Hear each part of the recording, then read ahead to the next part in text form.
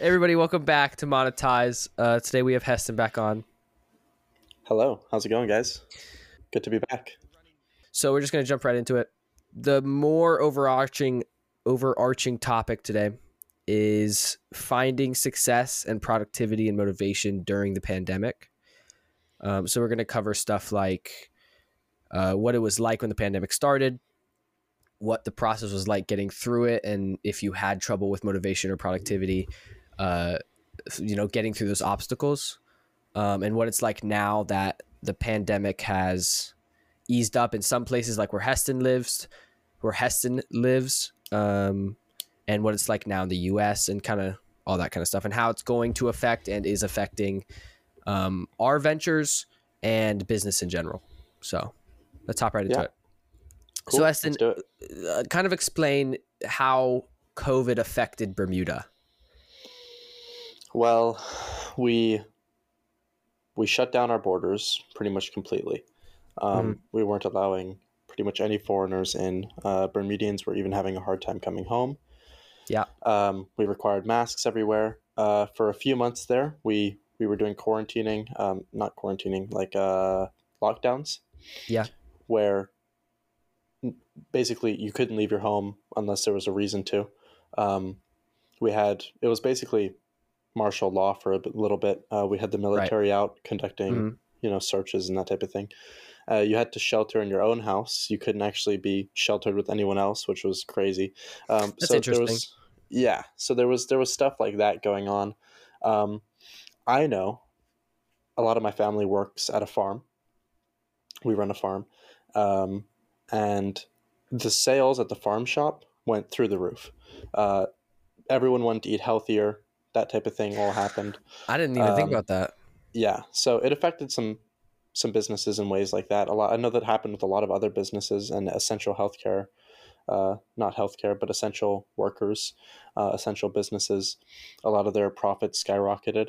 So that's pretty much what happened in Bermuda. We're kind of easing out of it now. Now we're pretty much completely open, I would say. I mean, I think pretty much, yeah. Foreigners still have to do a short quarantine, like a 3-day quarantine while they get their test results. Yeah. But, after they get their first test result, they can pretty much roam the island, do whatever they want to do. And Bermudians can go in and out pretty much scot-free. Nice. So with the whole farm and then the organic foods and stuff, people wanted to eat healthier, I'd never even thought about that as an aspect of, like, there's a pandemic going around. Also, I'm in quarantine, right? I think a lot of people in quarantine are seeing different things with their health, mental and physical health. Yes. And so I didn't even think about that with, you and a lot of your family work within a farm in Bermuda. Yes. And you said the sales skyrocketed. Yes, they did. And so there was this huge trend of just almost wanting to eat healthy, wanting to eat local foods, wanting to eat organic, good for you foods. I don't know why I'm so blown away by that. But I mean, it makes sense. It does make sense. It makes pretty perfect sense. Yeah. What other businesses do you think benefited, at least in Bermuda, benefited from the pandemic? I think almost every business that did not have to shut down. Mm-hmm. So I know a lot of people personally. I know a lot of entrepreneurs in Bermuda, a lot of business owners who were negatively affected because they had to shut down their businesses. Yeah, of course. But I think that almost every business that didn't have to shut down for one reason or another actually profited because everyone obviously, had to lock down and they were looking for almost any excuse possible to get out of the house. Right. So, I've got to go to, I've got to go pick up some groceries or I've got to go do this. And people were scared by the pandemic, which is why they wanted to eat healthier. They wanted to eat more organic, good for you food. So I think that virtually every business that in the initial lockdowns didn't have to shut down ended up profiting from the pandemic. Yeah. So at the beginning of the pandemic, what was it like for you personally with, like, did you struggle with with all the lockdowns and stuff and the quarantine you had to do, did you struggle with kind of motivation in your day-to-day life, productivity, stuff to do with business? What was that like? I don't think that I struggled as much as some other people because, like I said, we were almost considered essential workers. Well, we were considered essential workers. So we were able to leave the house and go to, work, and we did deliveries, we did stuff like that, Right. because of where we worked. So I was able to actually leave the house more than a lot of other people. It did hurt me in my personal relationships more than anything. Some people took the lockdowns more seriously than others. Right. And a lot of people I knew took it extremely seriously. Yeah. So they didn't want to, risk getting caught breaking lockdowns, basically. Yeah. So I couldn't see a lot of people that I was really close with for a long time. Yeah. For a few months, it was. So for you personally, it had, I think, more of an effect on your social life. Yeah. And your whole, like, your relationships more than your productivity and I got a lot of stuff done during that time. Nothing else to do. Get a lot of things done. Yeah. I also met some incredible people online because, again, nothing else to do. Right. So there was a lot of good to come out of it, but but that was the part most negatively affected, was my real life social life. Okay. I know for me, at the beginning of the pandemic, I struggled a lot with just figuring out what to do. Because here in the States, everything I do is a lot of times built off of seeing people, having a social aspect to your life, having being able to see people, interact with people, like go to lunch with people and hang out with people wherever, like I go biking a lot and stuff like that. And so without that aspect of my life, like literally kind of cut off, it was, I found difficulty trying to fill that time in my day. Yeah. That void in my day. Because I just didn't have anything to do. And so that makes a lot of sense. I think that a lot of people struggled with that exact feeling during the pandemic. I think I was lucky enough not to need a social interaction as much as some people, because some people really need that physical conversation, physical touch, like that face-to-face kind of hanging out with your friends, and not having that can really affect some people's mental health. Yeah, I completely agree. I see it in a lot of people that I know. They were impacted extremely hard from the strict lockdown procedures.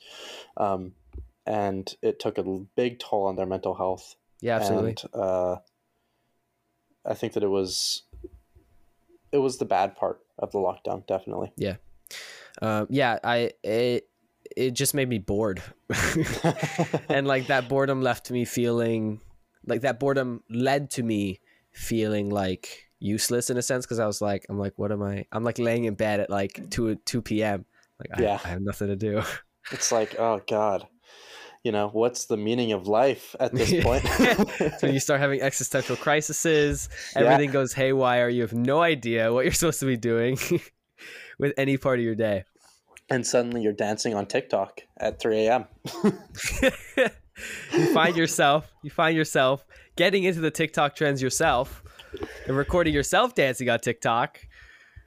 Oh, yeah, man. Not for me, but I can see how how TikTok got popular. I'm sure that TikTok loved the whole pandemic stuff. on the topic of businesses that thrived, technology, like social media platforms, any app that connected you to somebody else, booming. Discord, Instagram, any social media, Snapchat, Zoom, Twitter, basically came out of nowhere, right? Yeah, Zoom's a multi-billion-dollar company now. It's huge. Which is insane. Right. I think no, you go. I think that it also showed how archaic a lot of systems that we had were. Yeah. Our entire basically business structure of having everybody come into a multi-million-dollar per year office to sit at a desk and do work for 8 hours straight, and businesses that stayed open and were able to operate throughout the pandemic even in a remote setting, virtually had no changes. And I think that it took a big thing like a pandemic to shift that perspective and make it normal for someone Totally. to work from home. Yeah.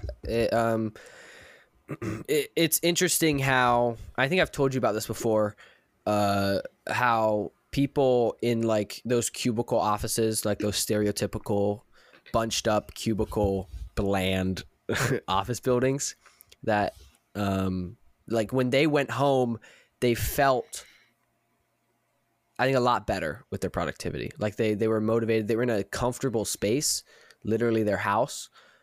And so they got a lot more done. But I think it's interesting how a lot of people that worked at places like Google, or places like on the campus of Google, or at like the Apple campus, and those innovative offices, I think actually had a lot more stay-at-home fatigue while working. Right. Because these offices are built to be a space for collaboration. You know what I mean? Because in a cubicle, you're literally shut off from anybody to talk to. You have to stand up and look at somebody, or go to the cafeteria or whatever, right? And so all the Google and Facebook people had to start buying their own coffee and bringing it home. You know, they needed to get their bagels. They needed to find where to get bagels. No more free coffee and food and bagels and nap centers. No more breakfast donuts. Like, what's going on? Right. But yeah, all these innovative. How many people do you think actually get access to that stuff in the Google offices? Is it everybody? Like, does the janitor get to steal some M&Ms? I hope so.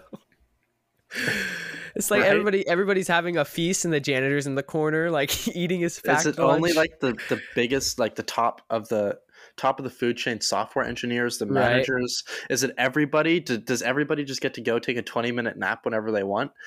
Like, you've seen the videos, right? You know what I'm talking about. Yeah, they have, no, like, exactly. The thinking centers. It's a new age office. It's a new age work ethic. Yeah. Do you even have cubicles there? Do you just grab your laptop and sit on like a... I mean, I know the Amazon office in, I think, New York. No, it may be Seattle. So I think it's the New York Dome. You know the Dome? It's like all glass, and it's like a bunch of plants inside and trees. We've looked at it before, and I believe that you said that it wasn't the one you were thinking of because it was extremely small. I think you're right, but it's like multi-level platforms, like catwalks, just going throughout the office. And there are like some office spaces and conference rooms, but mainly it's just like tables, like kind of like just like a lunch table. Right. So you just come to work and you kind of like chill. Yeah. And there's like a cafeteria, I think, at the bottom level, and there's like benches all around on the walls. You just like pick a spot. You know what I mean? I think that ultimately that's like a happy medium, because everybody's in one spot that is enjoyable to be in. You can find somebody if you need to. Everyone's there. Right. So if you have scheduled things that need to be done in person, then they're there. Exactly. But at the end of the day, you have everybody in a Slack channel for that specific like group, and you say, this is what you got to get done today, and they get it done, and it's like, and they're in a comfortable space while doing it. Yeah, they're in a comfortable space, but you know where they are. Like, if you need them, you can be like, report to meeting room A or whatever, right? Right. It's like, it's just a big company-owned coffee shop. Yeah, pretty much. Where everybody there is an employee. Yeah, seriously. And it's really interesting because I think, like, startups that you see now, and I think, years ago, when you start a company, you're in usually a small space, as in somebody's house or a tiny rented office, because you have no money, and you're in a collaborative, you're forced to be collaborative, right? Yeah. And not just from a work standpoint, but you're forced to be collaborative because you're all there in an open space, literally like looking at each other from wall to wall. Yeah. Or like you're at one big table. Yeah. I think that the other thing about the startup environment is that while there's a boss, nobody is really above each other, right? I think that that's a thing imperative to the startup environment, where it's like, if there were 10 people in this room, sure, I may be paying you guys, but I'm not, all of you guys have a say. We're in this tiny little room together, right? Yeah, and everybody's wearing a lot of hats. Like do you know what I mean by when I say that? Like everybody has a lot of roles. Yeah. When you said that immediate thing that jumped to mind was just 40 hats on top of everybody's head. Yeah, But it's kind of out of the blue. But yeah, like but I get what everybody you has a mean. lot of roles, and so I think all in a sense, in a lot of startups at least, I think all in a sense feel like they're all just contributing equally. They're all important. Yeah. Exactly. I It's think like, that well, when you work in a company that's too big, you can almost feel like what you're doing is meaningless. yeah, exactly. But if you're in a tiny startup and you're doing 25% of the workload, it's like, wow, I'm actually making a difference here. I'm actually Right. doing something. But so that startup environment, I think, is now being replicated to a sense in these billion-dollar offices, Right. which is interesting because we've evolved from the startup to like cubicles to cubicles, and now back to just an evolutionized startup, like a bigger startup environment, just open space, plants, anything, like just a comfortable space to work in. And so the people that, to get kind of back on track, the people that were working in those environments and in those offices are seem to be feeling a lot more work at home fatigue from the pandemic. Is that a study that's been done or something? There are multiple, there are like a few articles I read on it. Right, that kind of point to some studies and stuff. That would be interesting to look at the actual statistics. Yeah, if there was a wide study, I couldn't find any wide studies on it, but it's something kind of like that was a conversation going around that I thought was pretty interesting. Yeah, I mean, it seems to make sense. If you really love where you're working and your environment, then why would you want to go home? Basically, right, which is really pushing the needle towards these companies, instead of just renting out a space, actually building a space that's built for collaboration and a healthy workspace that people actually want to go to work, because that's really what's important. Here's an interesting question in the same vein. Do you think that that same type of premise would work for example, a law or accounting firm? Or do you think it's something that's more geared towards creative type environments or creative type That's jobs? A very good question, because with something like a law firm, I think they're working, like the partners or just the lawyers in general, are working very much on their own projects. You know what I mean? Like there's not usually, don't exactly quote me on this because I've never worked for a law firm, but there's not, what I know, I don't think there's really usually a client, like usually a client has their lawyer at a law firm. Yes. You know what I mean? And sometimes the lawyer will ask for advice from this lawyer because they more specialize in this specific sector of law. You know what I mean? Or they need access to a whole bunch of files or information, or whatever, a paralegal or right. But usually they're all working on their separate products with their different clients. Right. And so that's a very interesting question, because I think if I were a lawyer, I'd want my own office. You know what I mean? Mm-hmm. To like with my own space, not really a shared space, because what I have to do is not really, it's law, but it's not related inherently to my colleagues. A separate project, right? Right. So that's a really good question. Are the people working for Google that have these massive shared spaces, are all of their projects related though? Because I mean, it seems to be the same type of thing, right? Right. So it's more of a question of the creative space versus the creative work, the creative environment versus I don't know, because I don't know if that type of thing would be conductive to a law firm. Something I mean, like a law it very firm, well could. Couldn't really tell you. I don't think that we're too qualified to speak on that subject. Right. I think so. How do you think, personally, what are your opinions on how the pandemic is going to affect business in the future? Like businesses popping up, like what type of businesses are popping up? And kind of a hefty question, right? This is a very loaded question. I think it can go a couple ways. Obviously, I'm nowhere near qualified enough to speak in depth on these subjects. I've tried to do a lot of research into this type of thing, and I've I've listened to a lot of very smart people who are all saying similar things. From the looks of it, in the United States, 40% of all of their money in circulation has been printed in between 2020 and 2021. Over 40%, actually. That looks like it has the possibility of leading to some insane inflation numbers, almost hyperinflation. If that is true and that comes, then I think that no businesses are going to end up doing too well in that time period. Right, just because it's a economic. It's hyperinflation. Let's say somehow that gets avoided post pandemic, I think, and everything's open back up again. I think that there's going to be a lot of opportunity for new businesses to be started because old businesses that didn't have, the funding to get through the pandemic have closed down, which just leaves a lot of inherently empty spaces for new businesses to come in. Right. Especially restaurants. People love to eat out, there was a reason there were so many.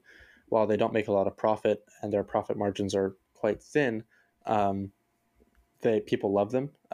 So I think that businesses along those lines are going to end up doing great in a post-pandemic world, as long as nothing else happens. As long as an economic pandemic almost doesn't happen. Right. I think that a lot of businesses like that are going to spring up and do really well. But it's really a really big question that I don't know. Unless we break it down further, I don't quite know how to answer too well. Well, I'll break it down a little bit further because I kind of have a branching off question.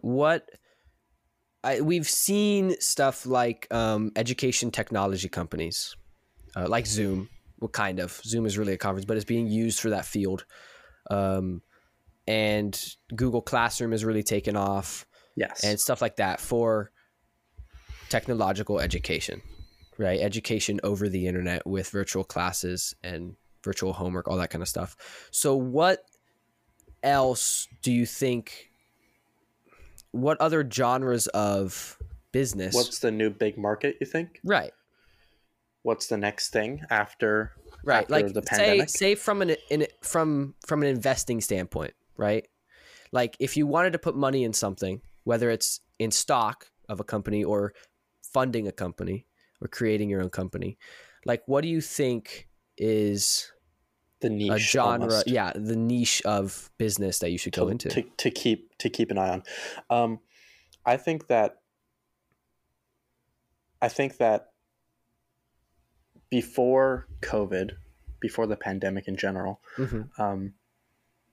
there were some industries that were growing and were projected to grow at a massive rate already.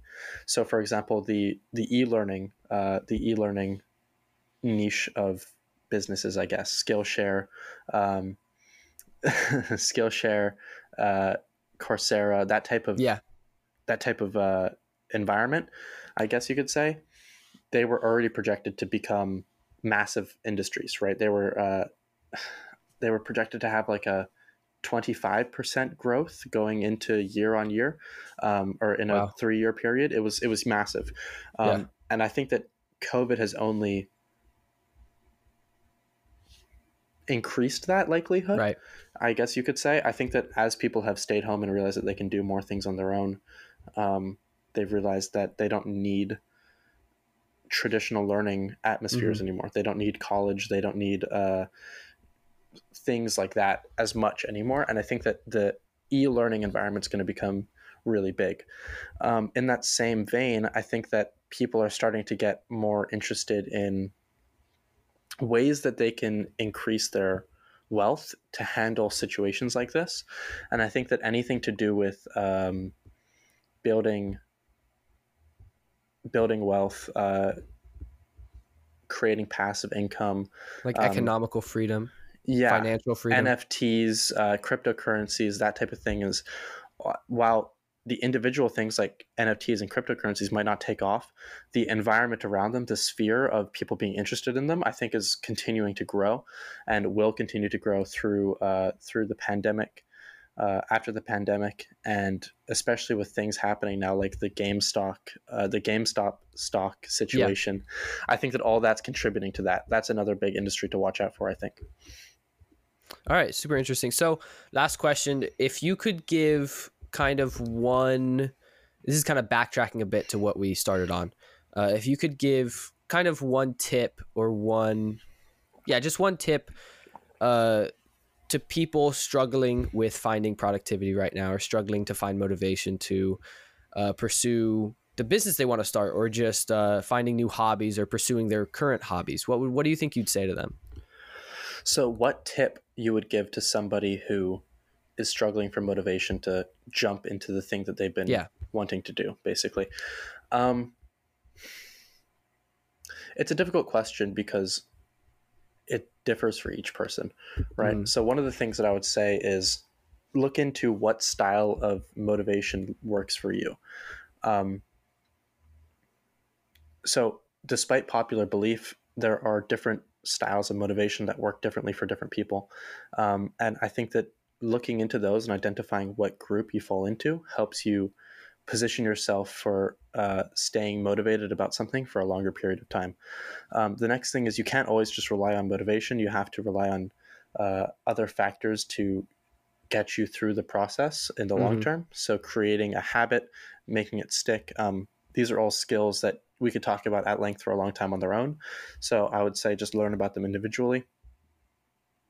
I think that finding courage to just do it is another big thing. If you're stuck in a phase of overthinking and thinking that you need to have everything perfect rather than just starting it, then you're Mm-hmm. never going to end up getting there. Right. And that's the truth to it. And there's no real advice on how to do that rather than just saying, I'm overthinking this and identifying that and just jumping in and starting even in just a small way. Something else that has really helped me in starting my own business recently, and while I'm still in the process of that, it's looking to get off the ground sooner and sooner. Something that's helped me is just doing one thing every day to contribute to that goal, even if it's tiny. Just doing one thing to keep in that habit, to keep in that process, and to keep your mind on that thing, that whatever it be that you're trying to start. I think that really helped me, and it could help a lot of you. All right. Well, very well said. Thank you, Esten, very much for joining me again on Monetize. Absolutely. I appreciate Thank you for having me. And I appreciate the conversations we have. I really do. I think they're really valuable to not only us, but a lot of people listening. All right. Well, thanks all for listening. I appreciate it. Have a good one.